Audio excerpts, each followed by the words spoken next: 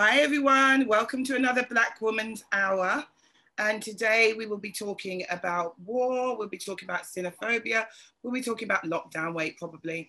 As usual, I have my trusty sidekick, Aisha, with me. Aisha, how's the sea? The sea is great. It's been foggy here, but it's actually kind of nice going in when it's foggy. It's different. Although I did go and I bathed on the nudist beach yesterday. I know, right? And of course, it's a nudist beach in Brighton, so it's just full of fat middle-aged men.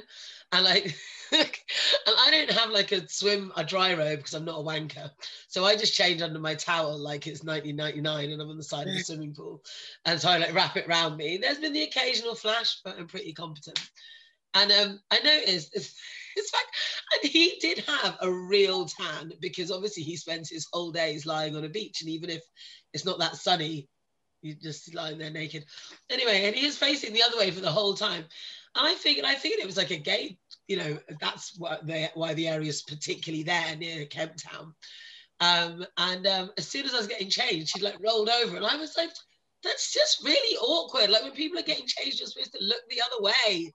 You know, like the gym thing when they just get on the only other machine that's behind you. And you're like, but yeah, it was fine. It was fine. I didn't even know there was a nudist beach in the UK, so... I'll take you there. No, please, I'll take your word for it. So you can just sort of like, iPhone video me from there. I'm not coming. But I didn't know. So in Brighton, I would expect it to be hot gay guys. Is that just it's so disappointingly free of hot gay guys. It is unbelievable. There was like one hot gay guy walked past with his partner who wasn't hot, so it wasn't even like a double whammy. And they were just holding hands and clothes. So thumbs down. Boring. Exactly. Selfish is what boring. I say. Hi, we have the journalist Anna Chen. Anna, you're also going to be speaking at event No Cold War UK in a couple of days' time. Yeah, looking forward to that because there's a lot happening, obviously, geopolitically all around us, that our world appears to be falling apart. Yeah. So I've got some opinions. How's lockdown been for you? I quite enjoyed it to begin with. It was a novelty, and just the silence, no traffic. It was quite beautiful, really, in a way. And now it's quite much, but we could have done this in our first lockdown, if they'd have done it properly. Because if you think that China went to zero COVID by day 43 of its 76-day lockdown, because they did it properly, and then they reopened and are enjoying the fruits of that, while this thing just seems to be endless, while they're extracting as much money as possible. I think 37 billion at the last count is what Dido Harding spent, with nothing to show for it. Yes, you. So, yeah. Yeah, I've seen people like out in nightclubs in China and stuff, and I'm like, not that I go to nightclubs, I don't even know why I'm bothered. I'm way too old for that. Annie Ma, you are a journalist as well. And you're also from an organisation called ESEA. Do you want to tell us a little bit about that? Yes, so I'm part of the ESEA Sisters. We are a group of East and Southeast Asian people who identify as women, trans, non-binary, gender non-conforming, anything that's basically not a cishet male in the diaspora across the world. And we came together pretty much after the Atlanta shooting, looking for a place to be together and be with people who understand what we're coming from and the experiences that we've had and the emotional reaction to the constant anti-Asian hatred that we've felt. Yeah. Right, someone's clicking. Can anyone hear the clicking? Or is it just me that can hear it? I can hear it. I don't know what it is. Sorry. Yes. So yeah, we're going to get on to speaking about that. As well, because it has been a pretty rough time. I mean, I know how I felt sort of hearing about the Atlanta shooting and stuff. I thought, no, we can't hear Patsy. So yeah, I obviously, as a Black person, I totally understand that gut punch feeling. And then you start hearing all the excuses. That it was like, are these people actually joking? it was like, oh, well, they were sex workers. Oh, he was having a bad day. Oh, and I was like, oh my gosh, it's just, how can any, you know, and just the whole, I didn't like the sort of situation where they were trying to set up black people. I was like, no, we understand, so don't even try it, okay? Because we can see exactly what is happening right now. It has been pretty horrifying. It's the first time that I've seen xenophobia. Xenophobia is like, it's anti-Asian, anti-sort of East Asian sentiment, isn't it? China, I would or say. is it just China? Yeah, I think like the definition is anti-Chinese hate, but because white people can't tell anyone who's remotely Asian apart, it's, it covers all. In the same way that Islamophobia gets Sikhs and Hindus, if a white guy's having a bad day. So I hear an accent from you, Annie. Is that Australia? New Zealand. Oh my God, my sister lives there. Good one. Just as racist, but just a little bit smaller than Australia. Yes, they're like the Canada of racism. Yes, they are. They're really, really good about hiding it. The woke white at the helm that everyone loves and stands over. Yeah. It's just, because my sister's in Christchurch, where there was that shooting and stuff. So that's where I grew up. Really? Oh wow. So how did you feel watching New Zealand deal with COVID and then ending up here? It was interesting because New Zealanders are quite dramatic, and they went into like a 3-day lockdown and they all had a cry.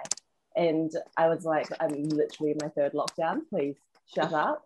And Australia and New Zealand don't seem to really understand the severity of COVID. It's really bizarre, and like that is because that they've had, you know, quite intense lockdowns, and they've, I guess, managed to close borders quite easily and all of that, but they don't think COVID's a big deal because they haven't had any sort of really bad experience. I'm not laughing at you, sorry, it sounds like lip smacking. Can anyone else hear it? Or somebody just doing a little jazzy kind of offbeat kind of finger clicking. My daughter's well next door watching cartoons. I don't know what it is.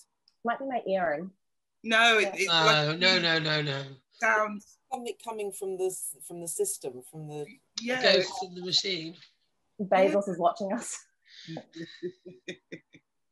Sorry. If he is, you should pay more tax. Pay taxes. No one needs that much money. You're a grasping shite. Next. So New Zealand, they did. My nephews, like when I say, they go, what are you doing? I was like, nothing. We're on lockdown. They're like, what for? And I'm like, COVID. They went, oh yeah, auntie, there's still COVID. I was like, yeah, there's still COVID here. So it's been pretty bad. It has. So have you guys? So you guys have been locked down. Did you feel a change? Like, okay, let's just go right back to about 2015 when they announced the Brexit vote, because we felt immediately the change. Did you guys experience any kind of racial abuse and stuff? Because I think what the problem is, very often when you speak to people, and I've had this argument online before, is they think that people from an East Asian background have no problems, you know? And if you try to say, no, look, can you not see it's the same stuff that happens to us? They're like, oh yeah, but you know, they're viewed differently to us. They don't have the problems that we have. And they're different stereotypes, but they're still harmful. Did you guys, My timeline started January 2016 when David Bowie died and took all the cosmic glue that held everything together. And really from there, everything went kaplooey, didn't it? Because for the Brexit lot to win that vote, which essentially meant that, yes, we took back control, but it was obvious that we would have to be handing it over to America. So what we've done is nailed ourselves to the USS Titanic, which has been imploding, is the superpower in decline, you know. So we had that, and then to cap that, I think that opened the doors for Trump to come in. So you saw there was this definite lurch, and I think it had been sort of holding on. For Asians in Britain, it's been more, we've been kept invisible, we've been kept down. And of course, that makes us a permanent reservoir of scapegoats, because you can keep on projecting whatever the state wants to project onto them, if they need a scapegoat, that means that the Chinese will always set up. So when they tried blaming the UK Chinese for the foot and mouth outbreak in 2001, I thought that was very much they were flying a kite, because if you remember, the press never apologised for that, even when it was the minister, Nick Brown, you know, apologised and vindicated the Chinese, because it was just so mind-bogglingly absurd. So I actually take it right back to there.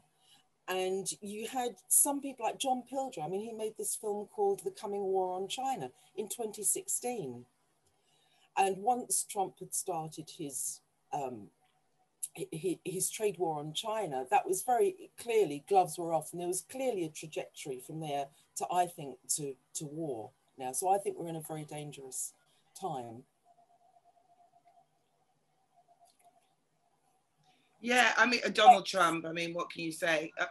It was absolutely outrageous, the stuff that he was saying. I mean, I don't want to get into, you know, we all know how disgusting he is, but it was just so blatant, the China flip. And, you know, when he gave his last speech and he was going, he still had to just slip it in one more time. It's like, mate, just go.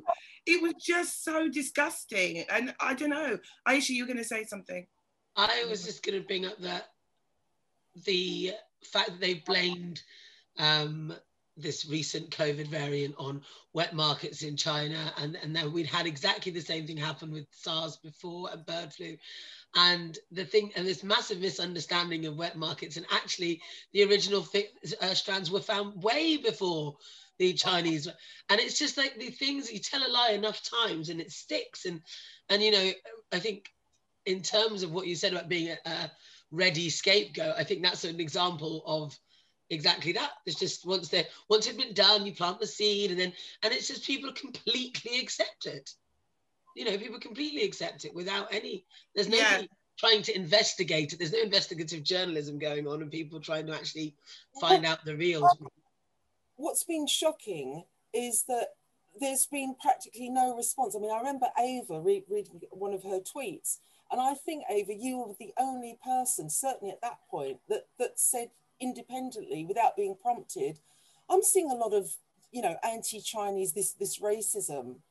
And I was really impressed by that, but I shouldn't have been, because there should have been a general outcry. What is this crap we're being fed here?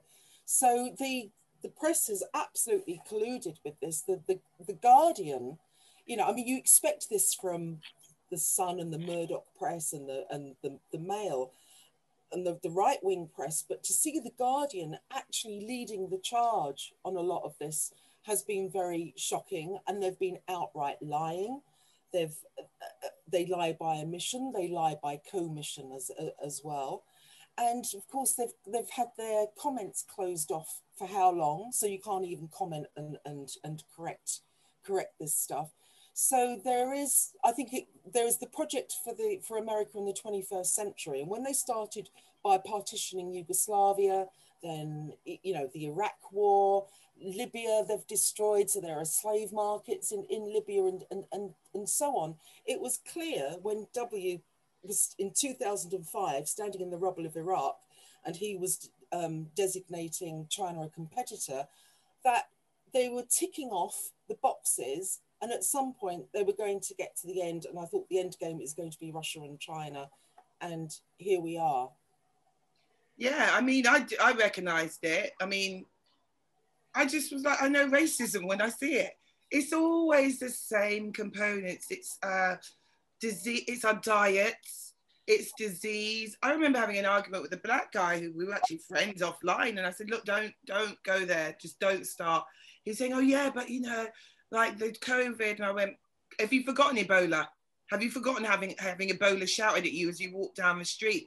Then he was going, yeah, but diets and bats. And I said, cowfoot, pigtail, I love them all, eat them all. What are you talking about? Like, I don't care what anybody, you know, you can just see it's the same, like disease, breed, dirty, trying to say, are you kidding me? Do you know what I mean? As Aisha said, you just started washing your legs, don't. They haven't started. Are you sure you're they going to openly say? admitted they don't wash their legs. Have you seen that video of the girl? I bring it up every time because I want to ring my dead grandma and talk to her about it and just put her response on the show. But she says, I don't really wash. I just shampoo my hair and just let the water run down my body. But anyway, aside from that, I was just going to say the racism inherent in what we choose to eat of the animal is ridiculous. Yeah. You know, particularly as we didn't really have all parts, liver and all sorts. Just because white people will now only eat chicken breasts, that doesn't mean that the rest of the world has to be stupid and, you know, nonsense, does it? But can I say about eating the bats? I mean, that was all a fantasy as well, because that's not part of Chinese cuisine.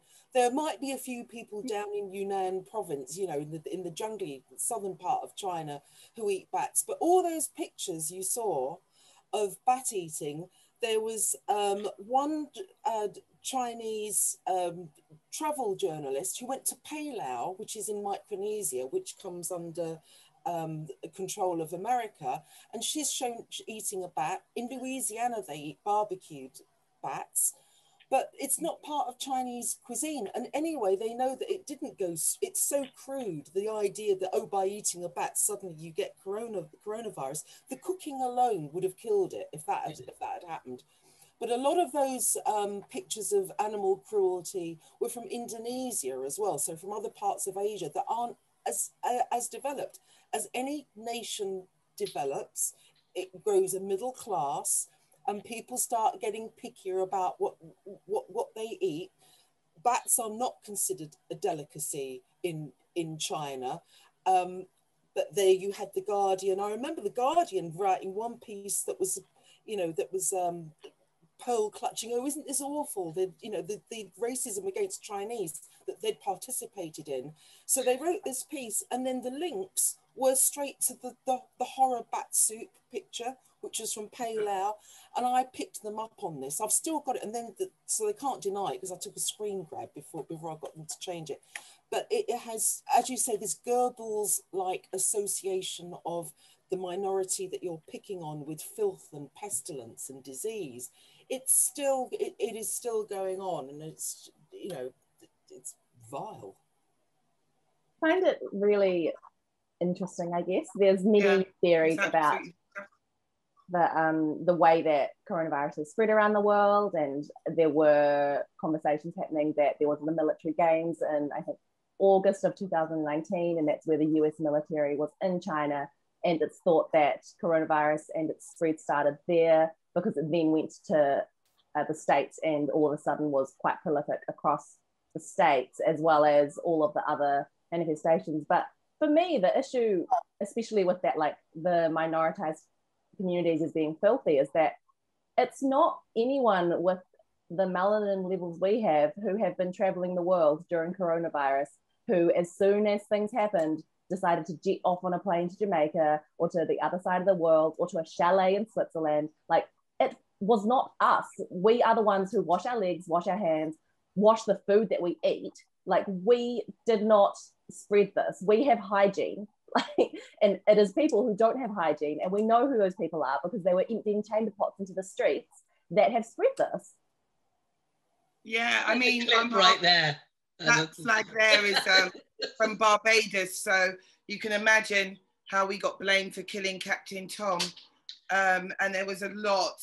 I was like, you need to just back off with all of this. But they were bringing it into Barbados. Yeah. Like the Caribbean dealt with it very, very well and very, very quickly. And it was the tourism, just people who just didn't want to stay home. Even like you had frustrated like Bajans going up and down the beaches, filming them going, they've got the red anklets on. I mean, there was people, there was that black female footballer, there was the people from Love Island who were told you have COVID, and they just sprinted to the airport and were arrested there. So it was like, yeah, it was a lot of us were dealing with that as well. I mean, in terms of, you said ESEA was newly formed in response to the Georgia killings. How is it in the Chinese community? Because I'm not educated on the subject, I'll be honest. Like, in terms of Black people, you can see from the recent documentaries on the BBC, the rise and fall of Black power. you can see, like in Subnormal, how everybody had to get together and go, look, they're putting our children in remedial schools. I mean, for people who don't know, what was the influx of Chinese people and East Asian people into this country? And also, did you guys organize in the same way that we did? Or is this just a relatively new thing in response to what's been going on? I would say that it's relatively new. Like, I think Anna can definitely speak on the history a bit more, but what she was saying about everyone being quite spread out and going to different areas, and in the UK specifically, there's an issue of people not understanding what Asian means. I mean, Asian is 60% of the world's population, yet in the UK, it speaks specifically to South Asian communities who have their very own problems. But when we speak about the specific East Asian hate, we are speaking about people who look more like us. And that is something that the UK doesn't quite understand. But we have like the history of Soho's Chinatown. It was a red light district for the West End, and then eventually a bunch of new migrants managed to get cheap rent there and open restaurants, and now we have Chinatown, which is great, but like Chinatown doesn't exist in Asia because everywhere is Chinatown. However, that's what you've got here, and that's how they've built communities. But it's been very much you have to like sit down, do your work, go where you can, get money. And there was the treatment of the sailors, and they were sent back, weren't allowed to stay with their families. If you were a white woman and born in the UK and you had married a Chinese sailor and you had kids, if you married him as opposed to just like being a de facto partner with him, you would lose your citizenship. And it's all of that like really pervasive, gross imperial behavior that you ask these people to come here for their labor, and now you want to punish them. And it's the exact same with the Chinese Exclusion Act in the United States.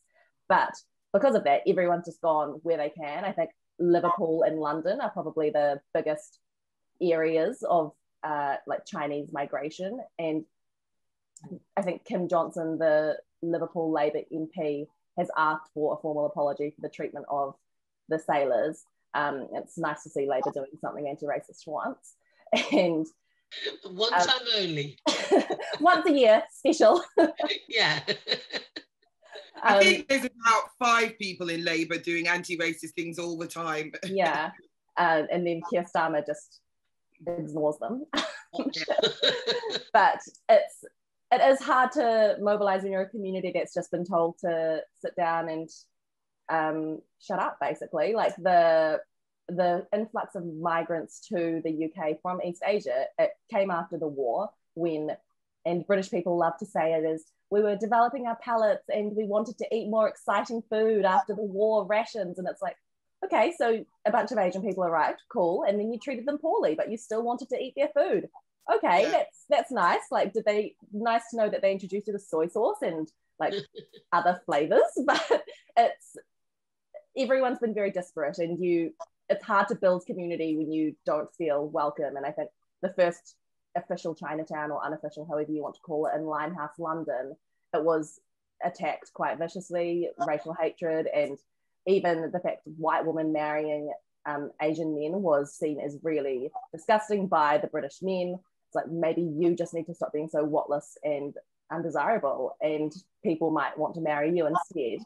But instead, they got angry at the people who they thought were taking their woman. And that's the exact same thing that happens across all kinds of racial lines. And it's, again, like this gross patriarchy colonial mix. Yeah. Well, it's kind of the deification of the white woman, and it makes everything that you do to everybody else justified because you're protecting white women, and don't they know it? Yeah, exactly. White women don't need protection. Like, oh, trust me, they don't. They're the aggressors, mate. When we had Ghislaine on, she did quite a bit around, the damage and white women upholding white supremacy and stuff like that, but yet being seen as delicate flowers and stuff. And yeah, definitely in our community, when there was mixing, like for a while, children's homes were full of these mixed race children. Absolutely full of these children who were mixed with black and white, because the women would get such a hard time walking around with these brown babies.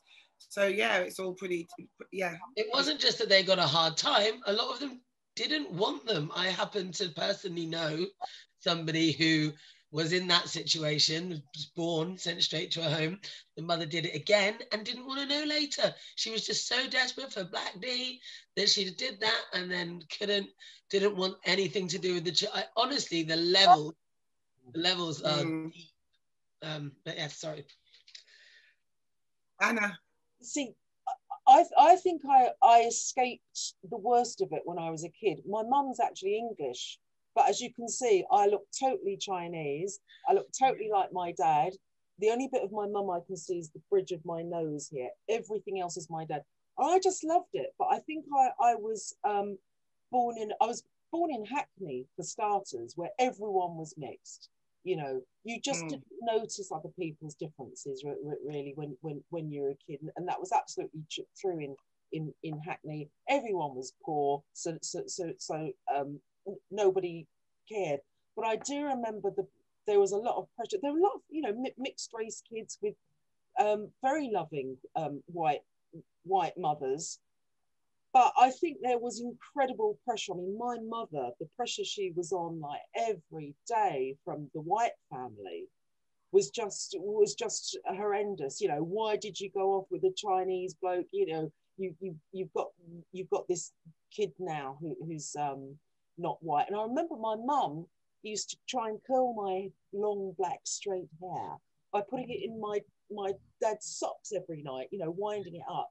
And every day before I went to school, so this is like me at about, from 5 or 6, she'd put a bit of rouge on my cheeks, just trying to make me look a bit less Chinese and a bit more English. So it was quite subtle, the stuff that was happening. But I would say most of the damage for me was done by just not having, seeing myself reflected in the culture at all. You know, I discovered Anna May Wong when I was, I don't know, about 6 or something, that they showed it on a rainy afternoon, on a Sunday afternoon on telly, Shanghai Express, which was the most amazing film where she flew Marlene Dietrich off the screen. So that was one glimpse. But everything else was hookers. You know, it was Juicy Lucy and Virgin Soldiers. It was,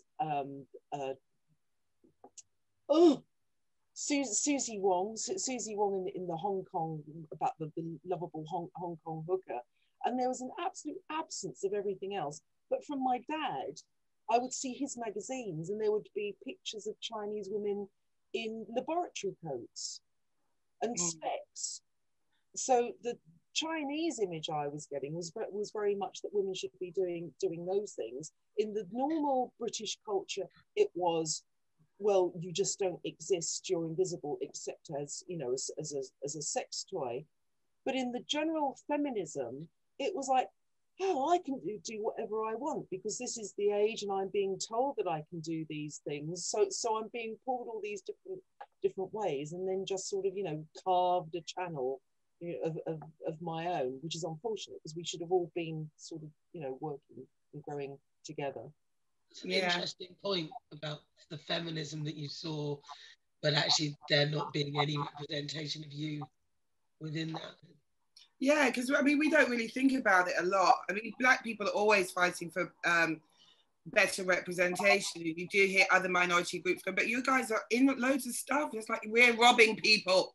We're killing people. Or crying over our dead son. You know what I mean? So I didn't even really, you know, obviously me growing up, I never really thought about the lack of Chinese women and stuff like that. I never thought about it. It never really occurred to me, but representation, obviously as a Black woman, I know how important representation is, how important it is to see yourself in all different roles. And, you know, like for instance, even in South Africa, I always refer back to this book because I just loved it and read it in like 2 days in Barbados, like, you know, on the beach, just Nelson Mandela's Long Walk to Freedom. And I just remember him saying that when they were going to do some training in Angola, they got onto the plane and were like, we got to get off this plane. Like the pilot's Black people don't fly planes. Like they were terrified. It was just like, and it was that moment like, wow, like we had not seen that before. It was, to them, it was just an impossible dream. Speaking about stereotypes and stuff like that, have you got, well, obviously I know what the answer is, but just to explain to people watching who wouldn't know, the way that China is viewed in the world, obviously, is going to have a knock-on effect on the diaspora. I mean, can you explain how that's changed over the course of the last few years, with China rising and becoming a superpower? And, you know, you see the organization against the Chinese is quite desperate. I remember it in Obama times when he was over with Julian Gillard over in Australia, and it was like, to save the Pacific Islands from the Chinese, you're going to do the trade deal. And everybody was like, oh my God, this is like really great. They're like, you know, they're going with China and Obama's. I was going, this is awful. This is not good. Yeah. What are you talking about? It's like, oh, they're going to come in and, like, you know, ruin things and don't buy this from Chinese people. Chinese people were selling plastic rice. Like, piss off. Like, Chinese people not eating or selling plastic rice, for God's sake. They got rice down, okay? They're not selling any frigging plastic. Stop it. You know, it was just all these. So, yeah, has that also, we spoke about sort of Brexit, COVID, sort of in the rise of the way China's viewed in the world, that's got to have been the knock-on effect. It's been. Well, okay, you have to remember that up until the 19th century, China was probably the most technologically advanced country in the world. So if you think of the silks and porcelain and spices, and China had hydraulics from, you know, millennia ago. There are siege drills, harnesses and things. So there's a whole wealth of inventions. Gunpowder, obviously, you know, paper, another, and a printing press. So you can take it. Obama, that pivot to Asia in 2012 was incredibly dangerous. But it goes back to what Britain and America and the West were doing to China in the 19th century. So up until the Brits, the East India Company basically went and invaded China, what you had was the drug situation. Was opium was a very expensive vice of the aristocracy. It was so expensive that ordinary people just didn't do it. So the Brits come along with it, you know, I'm now going to place myself British. We were buying lots of silks and spices, porcelain and all this stuff, all this chinoiserie that people fell in love with from China. But this started to put a strain on the treasury. So a lot of, it wasn't just that gold was going out, but China demanded its payments in silver. We didn't have silver, so Britain had to go to middlemen in order to buy silver, which put extra costs on it, which then went to the Chinese. So basically you had this draining of the treasury into China because there was nothing Britain had that China wanted. They didn't, what did we have? Wool, you know, wheat, and clockworks. They tried to get the Chinese to buy clockwork stuff. So there was nothing. So eventually, so what they do is Britain goes and invades India and bites off chunks of it and controls India. So in Bengal, they they apply their mass production technique to growing opium. So they end up with these huge amounts of cheap mass produced opium that they then force China to take as payment at gunpoint, literally at gunpoint.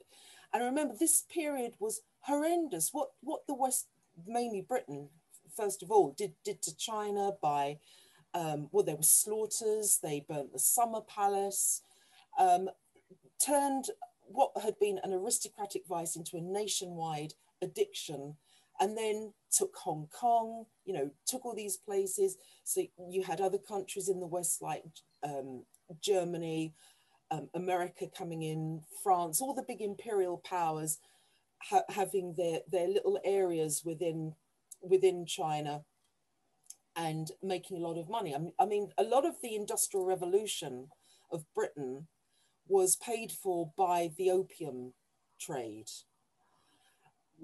Stornoway Castle, the Isle of Lewis, that was paid for by, it was either Jardine or Matheson, but from their opium money.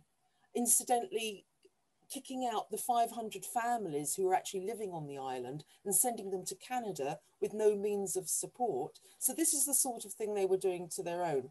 So anyway, so you then end up with this more than 100 years of what the Chinese call the century of humiliation. And it was basically, they were weak, they were poor, they were as poor as India by the end of the Second World War. So they have a revolution. India doesn't have a revolution. And you can see now, I mean, thank God the Chinese had a revolution. There was an awful lot that went wrong, and the Cultural Revolution was probably not their finest hour. But they basically changed. They pull themselves away from the West, and they much like I did when I was a kid. But China carves out its own path. So the one good thing that Nixon and Kissinger did in the 1970s. Wait, Kissinger did something good? They actually did something good, and they approached Deng Xiaoping. This is at the end of, once Mao's dead, the end of the Cultural Revolution, and they see it as, you know, as a sphere of influence because they can. They think they're going to get a sphere of influence, but more importantly, of course, is all that lovely cheap labour. So anyway, if we bring this up to 2012, when Obama has this pivot to Asia, where he takes out the military from the Middle East, where that's just been a basket case and a nightmare for decades, nothing gained from there except extracting the oil from the Middle East, you know, displacing 37 million people and so on.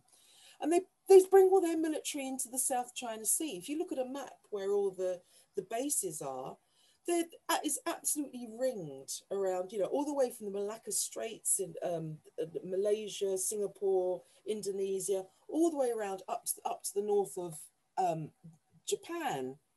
And incidentally, the only exit really would be Taiwan, which is about 100 kilometers from the mainland coast. So this is part of why there's a fight over keeping control of Taiwan, because that would be a breach in this wall of American military bases surrounding China. So I'm sorry, I forget, what was the original question? That's the background. Yeah, that was amazing. Yeah, I was just talking about that. I was saying, how is it that obviously I know that the way that China is viewed in the world and China's position in the world affects the diaspora. So that's what I was asking about. So you were just sorry, yes. That's bringing me up to this cliche. Some people regard it as a cliche, the Thucydides trap, which is traditionally, this goes back to Sparta and Athens, and it's the idea that you have this one dominant power, there's another one coming up, so it's inevitable they're going to have a war and slug it out. Now, people were hoping that this was not going to happen, just as China draws level with the American economy, although remember, per capita, the earnings are still only a sixth of America in China. So whereas you had these Confucius institutes all over the West, you've got the NBA, who I love those players, who were doing so well in China, very popular in China. You've got this whole cultural thing where, and on an industrial scale as well. So in Britain, China's, since I think 2006, has been equipping us with 4G, then 5G. Huawei was coming in and doing all that. They're supposed to be building us our nuclear power stations. So this is how trusted they were. And the idea that our security forces haven't looked in there and seen if there's any danger. You know, China just basically wants to sell stuff. It has no interest in being the world's hegemon, because you look at what, you know, America's had these endless wars, and you realize, you know, we don't really want that. That's my phone goes. I'm just waiting for my phone to stop. So this whole lurch you've got is a deliberate psychological operation to now brand people who were being humanized just to now turning us into these monsters, absolutely monstering us. And not a good thing. And this is where we are now. Yeah. There was just something in one of your articles I was just that I was read, and it just the line, people who are convinced of their own superiority have to justify their savagery against their neighbours on this small blue planet. And it's quite easy as a Black person to see it as only us or only Asian and only South Asian. Well, particularly like when we had Ashika and we were talking about the switch around after 2001 and sort of younger Asian people grew up in this war of terror thing. And one thing I really noticed with Ghislaine, because we don't relate to each other in the way that we should, these different communities. Like, and I don't think it's entirely our fault, because I realized speaking to Ghislaine the other day, I was like, hang on, you guys are Black people in France. We don't really know that much about you and what you guys are going through. And in Italy, Black people are having a really bad time. So even if we can't recognize it between the diaspora, you know, of different countries, obviously we're not that good at recognizing it when it's happening to other communities, because it just seems that other communities are always having it better than we are. For a lot of people, that's how people see it. So it's really good having you guys on explaining, sort of, you know, putting it out there, because I think, I mean, I've never been one who subscribed to the model minority, because you can see how it turns on a dime. You know, there's all the stereotypes. I mean, you saw the internment camps in America for Japanese people who are then, you know, I think the stereotypes are different, but as we can see, they're equally as harmful. Yeah, it's interesting with the, just one thing that Anna said, the looting of the Summer Palace. A fun fact for the royalists that may be watching, when the Summer Palace was looted and they burned everything, they took the Pekingese dogs as well. And they were the first Pekingese dogs to be imported to the UK. Wow. And they gifted one to Queen Victoria, and she named it Lootie. I think it's always important to care more about the fact that the Queen has dogs than the fact that she's the head of an imperialist, vile state and a racist herself, isn't it? The fact that she has dogs makes her a human and a nice human being, even though those dogs have attacked many people and they've quietened it down. I mean, you know, it's important. She's just a nice girl, just who's worked really hard all her life and didn't do anything. With the calling animals thing. It's just like all the way, like in the 50s and stuff, they would call dogs the M word, black dogs. Apparently, Dominic Cummings' father-in-law's got a horse called Barack because it's half black and half white. It's just so insulting. You know what I mean? It's just so dehumanizing. And to even laugh and call it Lootie is just so absolutely disgraceful. But how has it been for you guys? Like, it must have been horrible just watching it slowly, because I know I felt like that with racism post-Brexit. Like, I'd always felt pretty British, and, you know, was he still black? Well, I'm feeling it. I am definitely feeling it. And I'm someone who grew up, you know, well, as I say, on my mum's side of the family, you know, white British family. So feeling, you know, being told in one way that you belong and you deserve everything that everyone has access to, you have the right to that. So that's at a very deep level. But also being aware of my white family's disapproval of my a horrible feeling.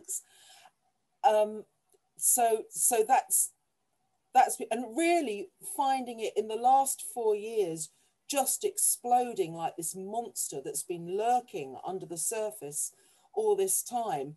I think we're luckier than in America, because I think Americans have just fallen hook, line and sinker for this, whereas in Britain I think there's more of a cynicism, there's more of people question things more here. Now I know that's weird considering we voted for Brexit, which puts paid to that theory. It's weird because we started the racism, so just in general, I mean, 700 years ago.